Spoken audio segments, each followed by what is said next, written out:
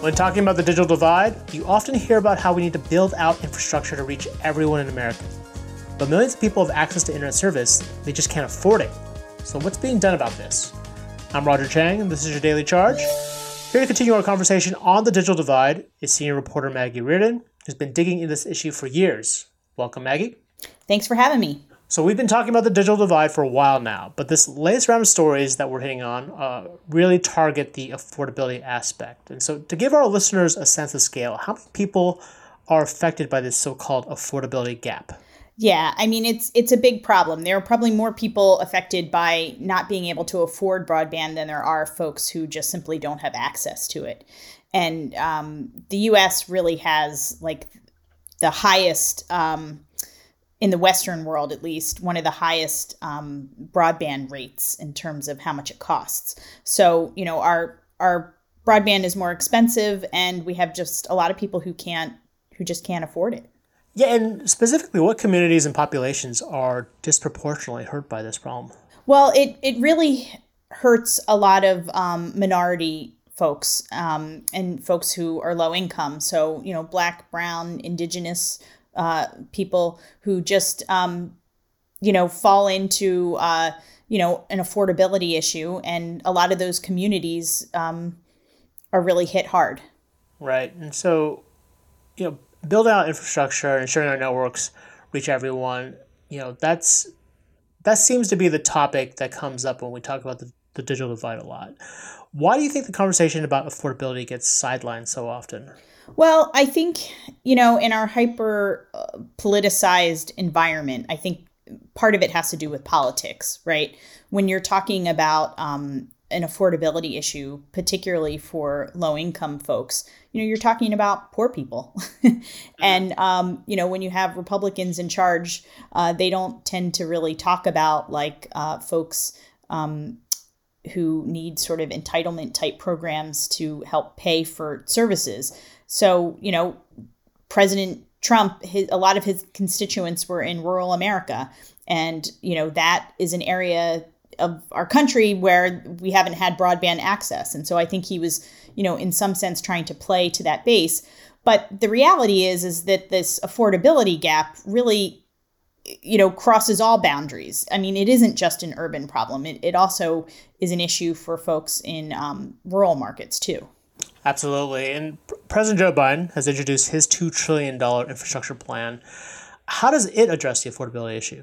So, he hasn't, it's a little light on specifics still. But, there is a sense that he would like to see broadband prices in general come down.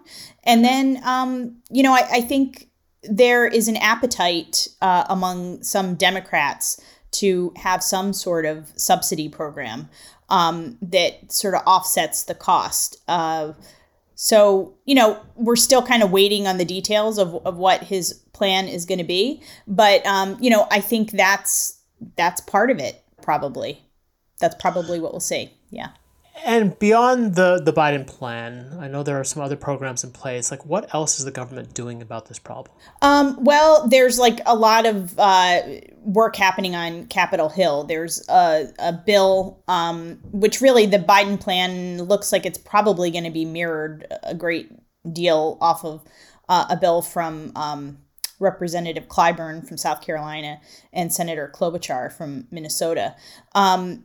And part of this is going to be about promoting competition to try to get more providers out there, lowering costs, and then also doing some things like a subsidy. And this actually happened under the Trump administration. But when there was the COVID relief in December, they passed a provision to provide a $50 subsidy to folks who've been affected by the pandemic and can't afford broadband. And so, we might see something like that, become a long-term solution. But right now it's getting rolled out and people are really taking that up. Is that the Emergency Broadband Fund or? Yeah, that's the Emergency Broadband Benefit or EBB.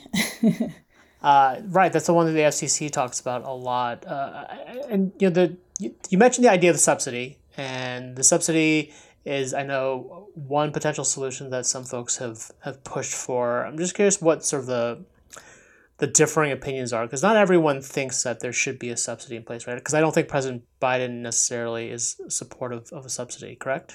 Well, it's a little unclear. I think that he is probably not for a long-term subsidy, kind of for everyone. But I think that there's an appetite probably within his administration, and certainly a lot of Democrats talking about there's got to be something done to really help people who are poor. And how do we do that? Now, the question is, I think that there are also some advocates who say, well, we don't want to unnecessarily enrich the broadband companies. And, we think that the prices are too high anyway. Like, we don't want to keep just like propping up and giving them subsidies if it doesn't really have to be that expensive. Like, maybe there needs to be some pressure put on the companies to lower their prices. And that's going to be a real big policy debate about how do you do that? Is competition the answer? Is mandating a low cost option? Is price regulation on the table? So all of those things are things that I think are being explored, and I'm going to be exploring them more deeply in some subsequent stories. So stay tuned for that. Great. And, we could talk about the carriers and we could talk about the price issue, but I think that's a topic for another discussion. What I did want to talk about is what some of the companies that are profiled in this story are doing. Talk a little bit about that. Some of the things that companies like Microsoft and Comcast and Starry are doing to kind of help with this issue.